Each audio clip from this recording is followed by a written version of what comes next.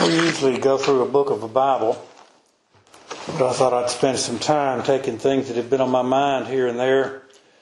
If the Lord would grant me to remember them when the text came to my mind the past few months and bring them forth today.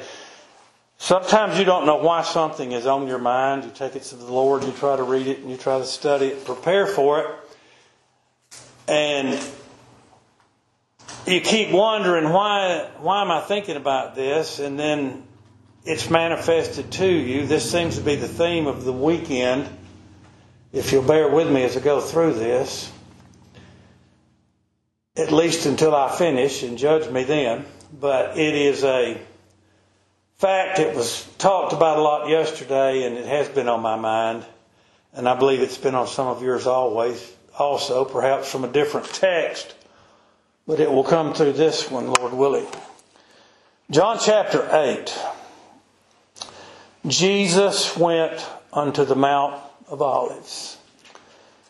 Jesus, Scripture says that the Son of Man became poor for our sakes. He became poor that we might become rich. In one place it says he had not a place to lay his head. This is the Son of God who came down from heaven in immortal glory. He became poor. He laid aside the glory of the Godhead. Amen. He was made flesh. He didn't become flesh. He was made flesh. Philippians 2 tells us that was for the suffering of death, the death of the cross. He resorted in the Mount of Olives. He went there to pray, and he resorted there with his disciples. This is where he spent most of his nights when he was in this area. In the Mount of Olives, there was Jerusalem. To the east was the Mount of Olives. Between the two was the brook Kidron, which also held a very special place in Israel. Idols were destroyed there. Kings were killed there. People were killed there. Trash was dumped there. Very many things, and I'm getting aside from the text, but giving you an idea of what is there. Because Christ resorted in the Mount of Olives. He would come from the Mount of Olives as he came into Jerusalem, just to make a comment about Kidron. And all that was entailed in Kidron, from the dead bodies to the idolatry that was destroyed, Christ had to come through all that. He had to come through all that in the body of a man to be crucified on the tree of Calvary. But Jesus went unto the Mount of Olives. He had been there, where he spent most of his nights, and most of those were spent in prayer to the Father above. Why does God have to pray? Why does the Son of God have to pray, being all God? Because he's also all man, and he prayed for the Father's will. He prayed for his people. He prayed for the purpose, and you bear that in mind as we go through this text, the purpose of God, as we spoke last week in the election of grace. Jesus went unto the Mount of Olives, and early in the morning he came again into the temple. I preached this 20 years ago or so, and I brought it forth that he came forth early in the morning and came to the temple. And that temple is us, for he dwells within us, as he came forth from death and was raised up the third day. But I want to look at the historical meaning of these things now, in the actual context. Early in the morning he came again into the temple. Christ, the Son of God, the Son of Man, would go into the sanctuary, would go into the temple at every opportunity, and very often to take the book of the law and read to the children of God and those who were assembled there around him in the temple. He had been in the temple so very much that people knew he would be there, and they would come to hear him. Because no man, understand that, man, all God, all man, had ever spake like this. He spake with authority. His doctrine was so strong and so beautiful and so true, manifesting the Scripture, the Holy Writ of God, prophesying of He Himself who was in the world at this time to die for the sins of His people. His people. Early in the morning He came to the temple, and all the people came unto Him. Now you consider, He's been in the Mount of Olives, and this is a man, okay? And He's been probably, in my mind, for that's what He always did when He went to the Mount of Olives. There wasn't a bedroom up there and a house. He went to the Mount of Olives and He prayed. So Christ has very probably, in my mind, been praying all night to the Father, so He's tired. And the first thing He does early in the morning is to go to the temple and preach the Word of God. This is at the Feast of Booths. Remember that as we go through here. And many were gathered together for that ceremony. Early in the morning, He came again into the temple, and all the people came unto Him. We could talk about, if I be lifted up from the earth, I will draw all men unto me. But let's stay with the text. Very early in the morning, He came to the temple, and all the people came unto Him. And I'll say this before moving on. Every promised heir of God will come to Him, period. You can put that in the pipe and smoke it, as the old saying used to go. All the people came unto Him, and He sat down and He taught them. There was not a rabbi of the Jewish priest teaching that could teach like Him. They taught the law. They could not keep the law. They did not want to keep the law. They justified themselves by the law. Many of the priests and Pharisees being not of His sheep at all, as He told them in John 10 for one place, you hear not my voice, for ye are not of my sheep. That's important to remember when we think about religion today and we think about people trying to teach the Bible and tell you that they teach the Bible and they preach the Bible. Everyone that picks up a Bible and stands on TV or in a large auditorium, everyone is not a child of God. Everyone is not called of God. If you remember going through Revelation, the smoke that came up from the pit that no one could see through, the doctrines, the darkness of Satan upon man with false prophets, everyone is not a child of God. These Pharisees are no different. Those that were not His sheep. I'm not talking of all of them. But there were many that were not of His sheep. They had sought to kill the Christ. We see the man at the pool of Bethesda and how he was healed and how they would persecute Christ for doing good works on their Sabbath when no man was to work on the Sabbath, and He was giving life on the Sabbath. He was the Lord of the Sabbath. He has power to forgive sins on earth. And that made them so very angry, and they sought to kill Him. Now, we'll come to a point with this when we get down a little farther.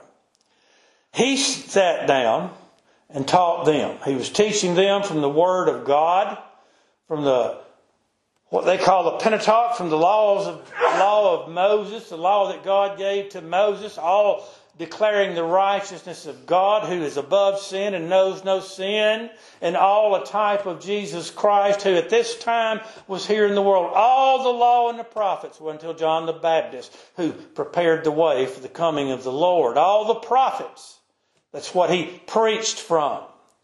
And the scribes and Pharisees who had sought after Him and sought away time after time after time when He began His ministry, who sought to ensnare Him, to trap Him in His own words, to condemn his good works, accused him of being of Beelzebub, because he had the power to heal and to drive out devils and demons. People don't think they're devils or demons in the world. But brethren, if a child of God can look around this world and see plainly that there are, because this entire world is in chaos, and that is not of God. Amen.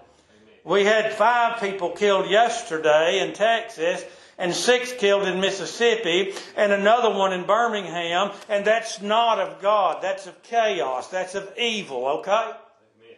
Now, the scribes and Pharisees brought unto him a woman taken in adultery. And when they had set her in the midst, they said unto him, Master, the woman was taken in adultery in the very act. Now Moses in the law commanded us that such should be stoned, but what sayest thou? They are bringing this woman, and if you want to think about the church, it's a perfect place to use this as an example of the church. Because we were carried away. The Lord told Moses, when you've inherited the land which I promised unto thy father, speaking of Old Testament Israel, that you will worship the other gods and you'll whore after the gods of the heathen. So if you want to see this woman as a picture of the church, this is a perfect place to do it. Along with John chapter 4, with the woman with the well that had 6 husbands. And the one she was with now was not her husband.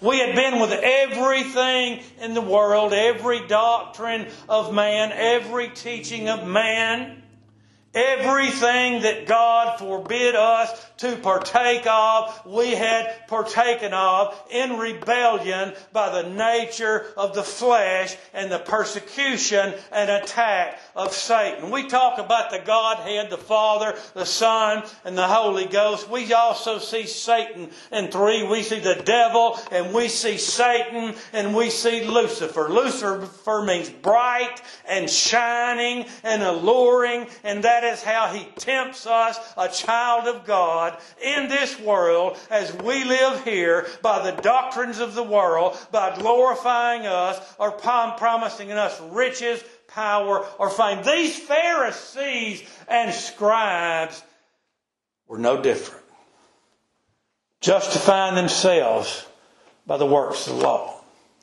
They brought this woman forth and set her in the midst. Now this is on the early in the morning. It's the Feast of Booths, Feast of Tabernacles. This is one of the rituals that God and Moses had commanded the nation of Israel to do, to partake of. They would encamp around Jerusalem, the Feast of the Harvest, when the crops came in. They would camp in booths to show how God hastily brought them out of Egypt and how God's providence cared for them and led them and protected them. So the Pharisees are here in booths too. They brought this woman. There are many scribes, Pharisees, and people here. The point I intended to make with that. They brought this woman and set her in the midst. Not just in the midst of all those who were gathered together in Jerusalem, but in the midst of their council which they had formed in order to judge this woman, actually in order to try to condemn the Lord and Christ, because they hated Him, because the authority is His and not theirs. They hated Him without a cause. He was going to fulfill the law and the prophets and drive the heathen out of the kingdom. When the Bible says the heathen should not enter in the kingdom, that's not talking about the kingdom in Jerusalem with walls around it made of stone. That's talking about the heathen shall not come into the kingdom of God, which is a spiritual kingdom where the Spirit of God dwells within us. But to make the point, they brought this woman and set her in the midst of this judgment, in the midst of these elders and scribes and Pharisees to judge her. They didn't care about her. They didn't care about this woman. They didn't care about a child of God. They cared about themselves and their money and the gold and silver and their power and their fame. Is it much different in the world today? The scribes and Pharisees brought this woman and set her in the midst to be condemned. She was taken in adultery. Now Moses, let me say this. You know, I've told you before, in the fullness of time, God sent forth His Son. We'll go back to Genesis 6. When the world was so evil, in the fullness of that time that it repented, the Lord had made man upon the earth. And He destroyed everything that had the breath of life in it, except for Noah and his family, those 8 souls of the promised seed. There was deliverance. Amen. Here was a time, the Scripture calls the fullness of the time. The very Son of God was born into the world. He was made flesh. There was a cleansing, a purging of the true temple, of the church of God, of the assembly of the saints. And I'm not talking about buildings. I'm talking about people. I'm talking about saints of God, chosen of God, born of the Spirit of God, given life and called to serve the Lord.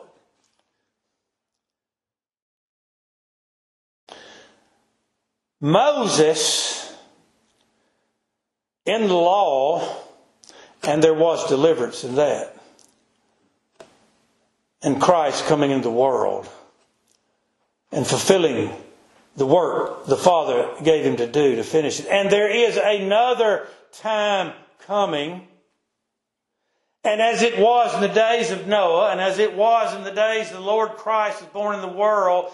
And I'm telling you this because in that time, remember that as I go through this, if God would bless me to keep my thoughts, adultery was rampant in Jerusalem, in Rome, fornication, all sin. We talk about the sins of Rome, the children's sex slaves they had, and all the sins of Rome. Jerusalem was in Rome. Their teachers were saying peace, peace, when there was no peace. And their teachers were partaking of the sins of Rome. For the money and the gold and the silver and the carnal, sensual pleasures they had. And I say that to make the point, the very point, it is widely believed among scholars, and I heard Charlie Tucker say this 30 years ago at least, and I believe this with all my heart, knowing these men and how they are recorded in history, and how men are by their very nature. This woman who's brought alone before the Lord, condemned, accused of adultery, where's the man? Where's the man? A woman can't commit adultery without a man. Where's the man? Let's look at the law a minute. Let's go back to Leviticus 20 and verse 10, I believe.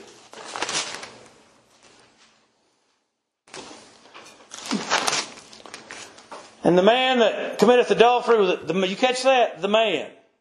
And the man that committeth adultery with another man's wife, even he that is committed adultery with his neighbor's wife, the adulterer, that's the man, and the adulteress, shall surely be put to death. The man that lieth with his father's wife uncovered his father's nakedness, but the man would be put to death, okay? Where's the man? Now this is what Brother Charlie said, and this is what I believe, and this is what most scholars lean toward, not all, but most. This was the Feast of Booths. This is early in the morning.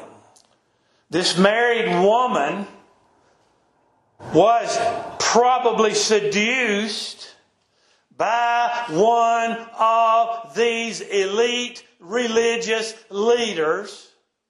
Therefore, she is the only one brought unto the Lord to tempt the Lord into judging her. There's not a man there. The responsibility lays with the man. God made covenant with Adam, not with Eve. It's the man's responsibility. Where is he? I do full well believe one of these men on the council had been with her the day or night before in his booth at the Feast of Booths. They had worked all this together in their evil minds. People come together when they're working evil. Satan brings them together. You see Herod and Pilate, who had previously been at enmity, but they came together at the crucifixion of the Lord, because that's the way Satan works things. But God is over all, and Christ is God. This woman was taken in adultery. Moses just read, and the law commanded us that such should be stoned. But what sayest thou? Deuteronomy 22. I'll give you some of the things very quickly that the Jews brought forth. You know, when we talk about, just as an example, we talk about communion and we go back to Exodus and we see how God set that forth. It was very plain and simple. You had the bitter herbs, you had the lamb and the blood.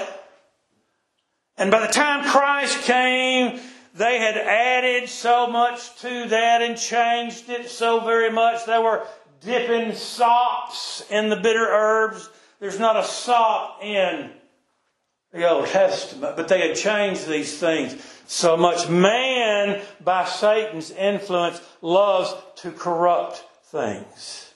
He loves to pollute things.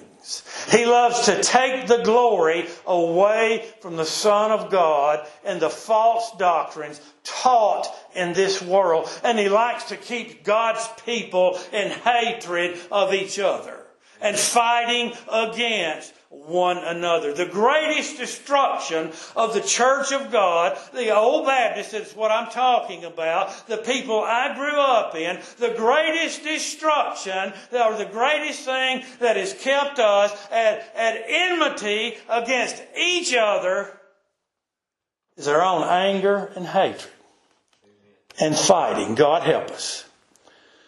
Deuteronomy 22.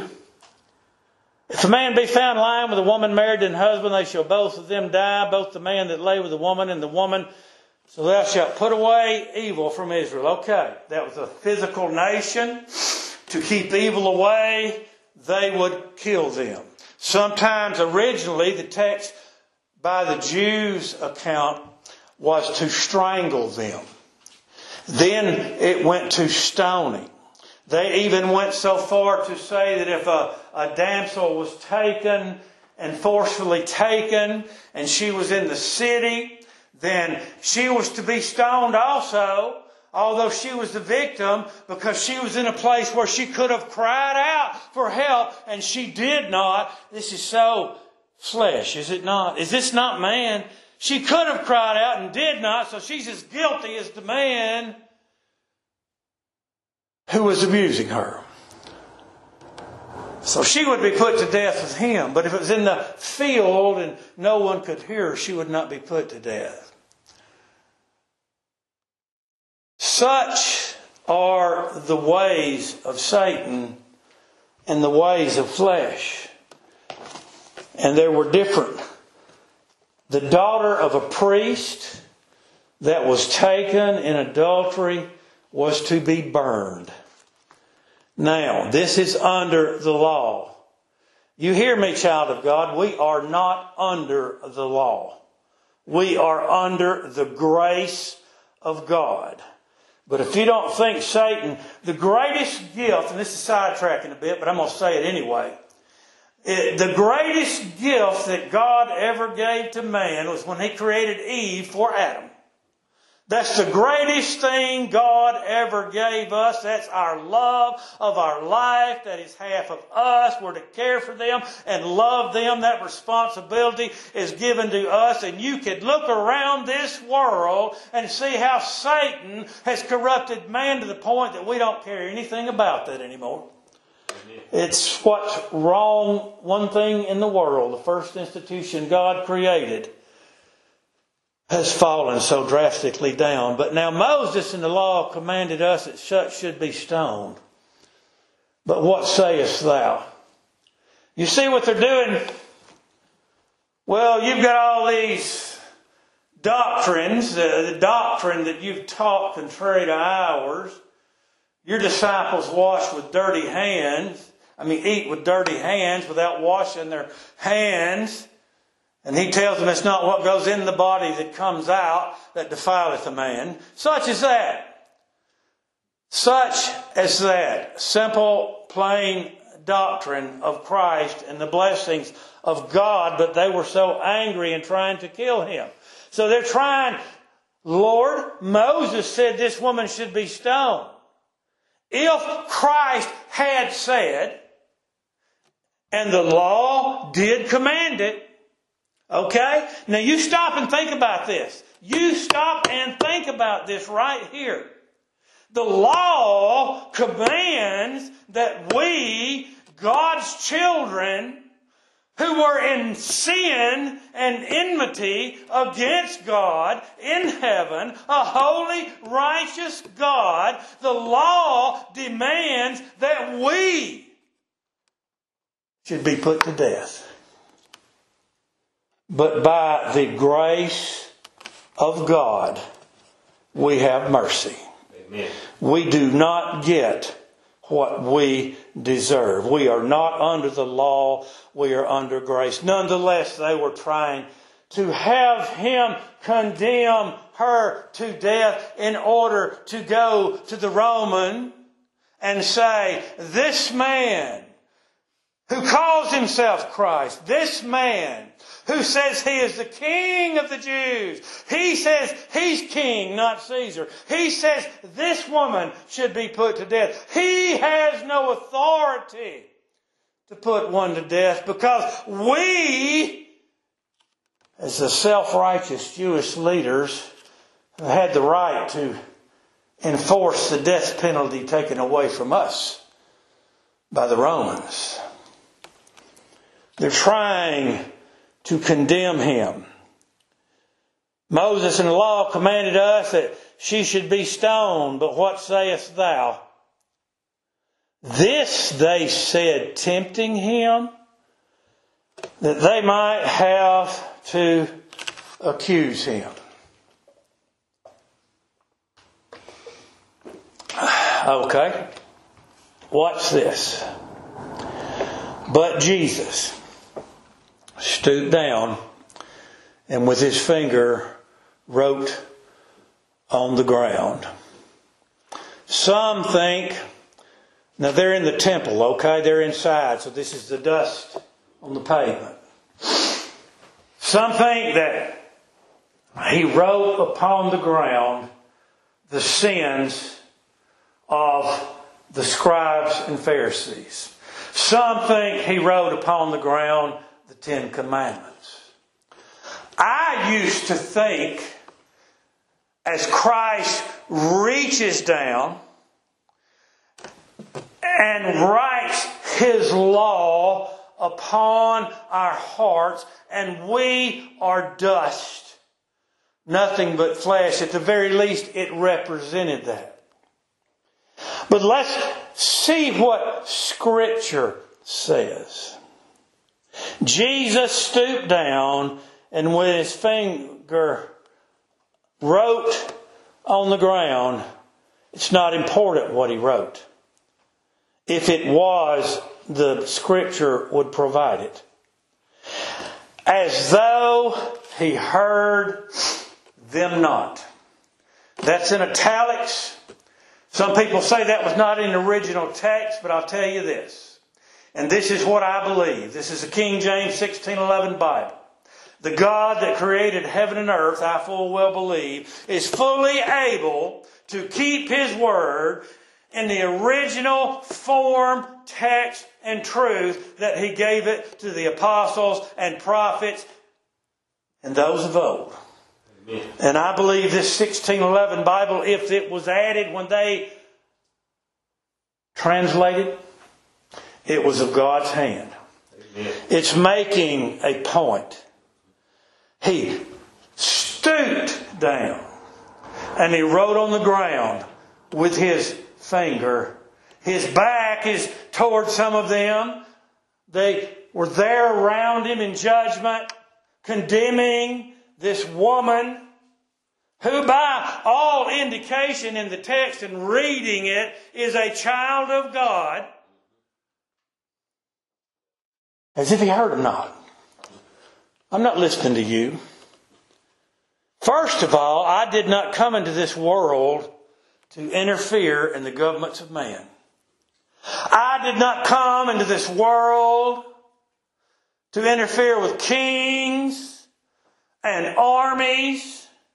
You remember the text where the man asked the Lord, my brother, would you make him share the inheritance with me? The Lord said, who made me a judge over thee? He didn't come to the world to judge matters that were already told in God's law how to judge. He came to fulfill the law to a jot and a tittle and to save His people from their sins. He is not going to judge matters where He told them already. Yes, she's guilty. She was taken in adultery. If we offend in one point, we offend in all. What does that tell me? That tells me that I'm a murderer, that I'm a thief.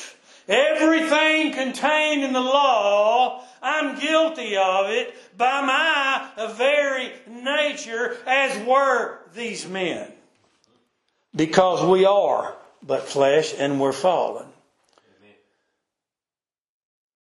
But what sayest thou? He leaned, stooped over, and rolled on the ground as if he heard them not. You see, it's already in the law. You tell me Moses said in the law. It's already there. You're the Pharisees. You know these things. And by the way, don't forget, the man and the sin is listed above the woman. And I full well believe one of these men was involved in that entrapment of her. This, they said, tempted him. So when they continued asking him, he lifted himself up and said unto them, he that is without sin among you, let him first cast a stone at her. Back to the law. Deuteronomy 17, and this is the law of God. You don't forget, God gave the law for a purpose. 17 of Deuteronomy, speaking of those that have done wickedness. 17:6. At the mouth of 2 witnesses or 3 witnesses shall he that is worthy of death. There's some sins were worthy of death, some were not. This is abomination to God, the sin spoken of. Therefore, it is punishable by death. They may change the form of execution, but the point was, it was still punishable by death. In that day, as I started to say earlier and stopped before I got to the end, they had a physical death. Today, in the kingdom of God, we're talking about death of being cast out of the church. We're talking about the health of the church. We're talking about the love of God upon His people. We're talking about the love that God's people are to have to each other. That's why we have in Matthew 18 explained to us, if you have a quarrel with your brother, go to your brother. Don't run down the road and tell somebody else. Don't run down to another city and tell another congregation and get everybody stirred up and angry and mad and in turmoil. That is of Satan. God is not the author of confusion. God gives us remedies because He knows we're sinful flesh. Go to thy brother. If thy brother will not hear thee, just like here, take 2 or 3 with thee. If he will not hear them, take it and tell it to the church and let the church judge the matter. And what the church judges is final. Amen. People have forgotten the importance of the church. And I'm not against church discipline. Not at all. But Jesus told these same Pharisees in Matthew 23, you've omitted the weightier matters of the law. You have omitted judgment of God, mercy in Christ, and faith of Christ. Mercy. We need to remember mercy in all that we do and not be so quick. This woman was to be put to death in the eyes of the Pharisees. She was guilty. The Lord even said that. You take it, you deal with it, you without sin cast the first stone. And that's not just talking about what He is saying to them and this adulterous generation. Is you have done the same thing. Which one of you was she with? Yet you're not here being condemned. You take up a stone and you cast it first. Back to Deuteronomy 17 and 6. At the mouth of 2 witnesses or 3 witnesses shall he that is worthy of death be put to death. But at the mouth of 1 witness he shall not be put to death. Because people are deceived and because people lie for their own purposes. Amen. The hands of the witness, watch this. The hands of the witnesses shall be first upon him to put him to death, and afterward the hands of the people. So thou shalt put away the evil from among you. We have to keep discipline in the church. There's not a doubt about that. I don't have a problem with that. But it's to be done in the mercy of God. It's to be done in the way that God has penned for us to follow. You know, in the Middle East, they still go by the old traditions, even the Muslims, some of them.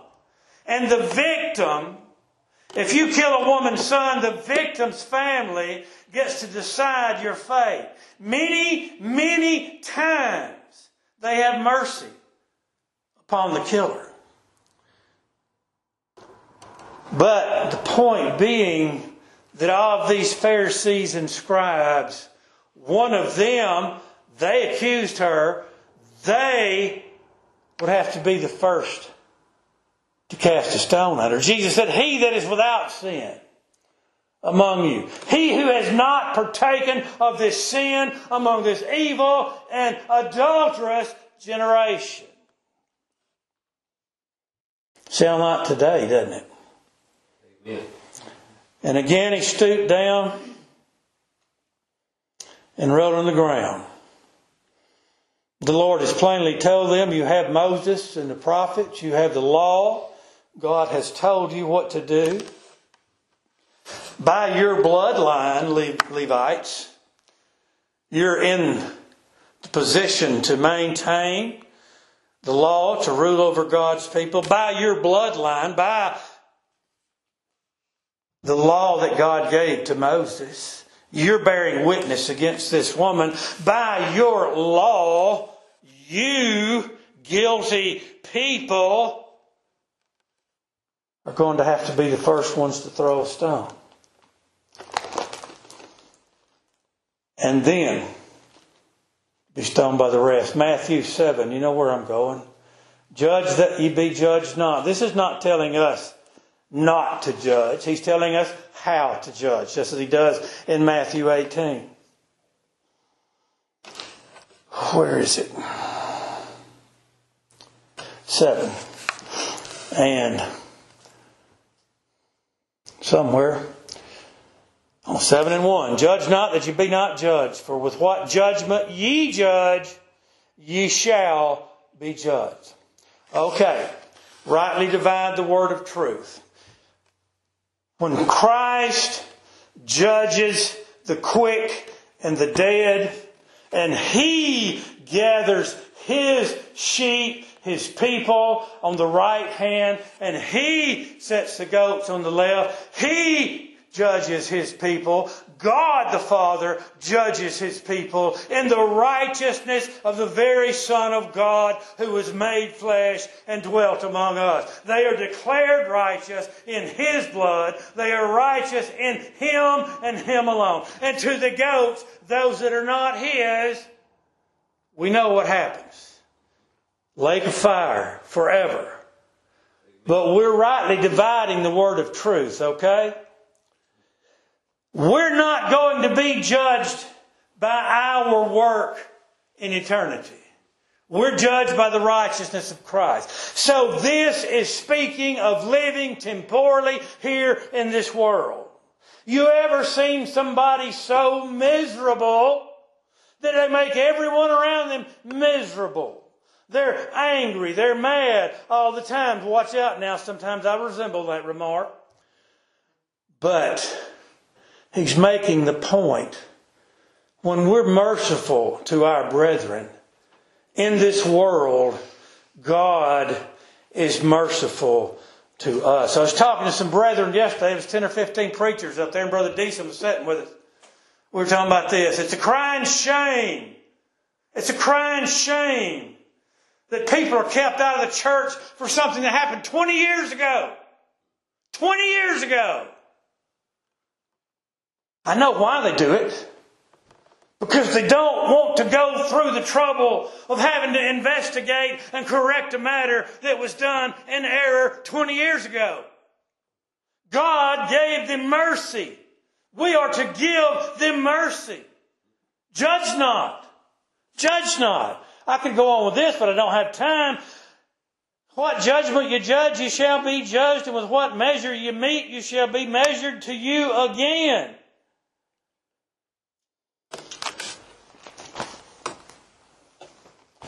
Two or three witnesses. Look at Romans 2. I intended to spend some time on this, but I don't have time. But Romans 2, therefore thou art inexcusable, O man, whosoever thou art that judgest, for wherein thou judgest another, thou condemnest thyself, for thou that judgest doest the same things. Do you think you're going to escape the judgment of God? I'm going to leave that there and move over.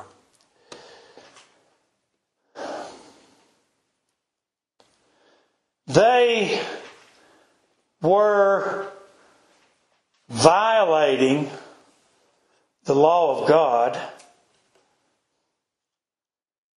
They were trying to tempt the Lord. And in these passages I've given you, the Lord is teaching us how to judge. Correct yourself. Take the 4x4 beam out of your eye before you remove the splinter from your brother's eye. Do not judge someone who is guilty of the same exact crime against God that you yourself have done. Judgment, mercy, faith. For He has showed thee what to do, what is good, what is required of thee, O Israel, to do justly, to walk in righteousness, to judge myself, to love mercy, to walk humbly with God. So many places we all know of where we've killed ourselves. Where we've killed ourselves because of hardness of heart. And again he stooped down and wrote on the ground. And they which heard it being convicted, you without sin, you who have not committed the same sin she's caught in and accused of, by their own conscience, went out one by one. One of them sits there, stands there, and he thinks about it. This is me thinking. It's not Scripture, but it's me thinking. They went out one by one. They think about it. They're afraid because of what the law says. They're afraid of losing their position and their power and their fame, being Pharisees and scribes and coveting money and gold and silver of the temple more than the temple itself. Let that sink in. And look around today. They think about it and they try to slide out without being noticed. I'm going to get in this crowd over here and I'm going to slide through until I'm gone and I'm going to hide. One by one. Beginning at the eldest unto the last. I don't care if you think the eldest is the age, and the eldest to the youngest. I don't care if you think the eldest being in a position as an elder, as far as being in that position because you're in the league with the Pharisees or the scribes and hold a higher office. Or the least, just a lawyer or a scribe. And a lawyer was one who doctored the law. The very name itself shows corruption. Doctored the law. Because it will fit both. The older being wiser, or the eldest being wiser in realizing that they, in fact, were convicted and should have been standing there beside her. How brilliant is the Lord God to turn their own thoughts and actions and sword against them, as He still does today. Amen. You see these people in power with money and all they push and all they try to do. And the Lord suffers it for just a little while. And God will turn their sword against them. And they fall on their own sword, their own works, their own doing. And that is of the Lord. Amen. And they which heard it, being convicted by their own conscience, went out one by one, beginning at the eldest, even unto the last. And Jesus was left alone. And the woman standing in the midst. Now, if you go to verse 12, he's still in the temple. It's still in the morning. And there are other people still there because the Pharisees were speaking to him in verse 13. So who left? The guilty. Who brought her before him to condemn her. Brings to my mind a precious truth from Revelation 12, where the dragon fought against the seed of the woman, the Son of God, the Son of Man. And the dragon was defeated. That happened on the cross of Calvary. Don't you look for that to happen again. Armageddon is behind. He gathered us to Calvary with Him when He was crucified. He died for us. And the accuser of our brethren was cast down. These men that accused her was gone. Jesus was alone with the woman and the rest of the crowd of people that were there to worship in the temple at the Feast of Booths. When Jesus had lifted up Himself, we could start a text right there and talk about being lifted up on the cross, but we don't have time. And saw none but the woman. Now I'm going to tell you something. We see the woman who was a daughter of Abraham, had an issue of blood 38 years. She, if I can just touch the hem of His garment, I'll be made whole. When He turned and looked at her, He had a reason to look at her because He knew full well who it was. To make her realize.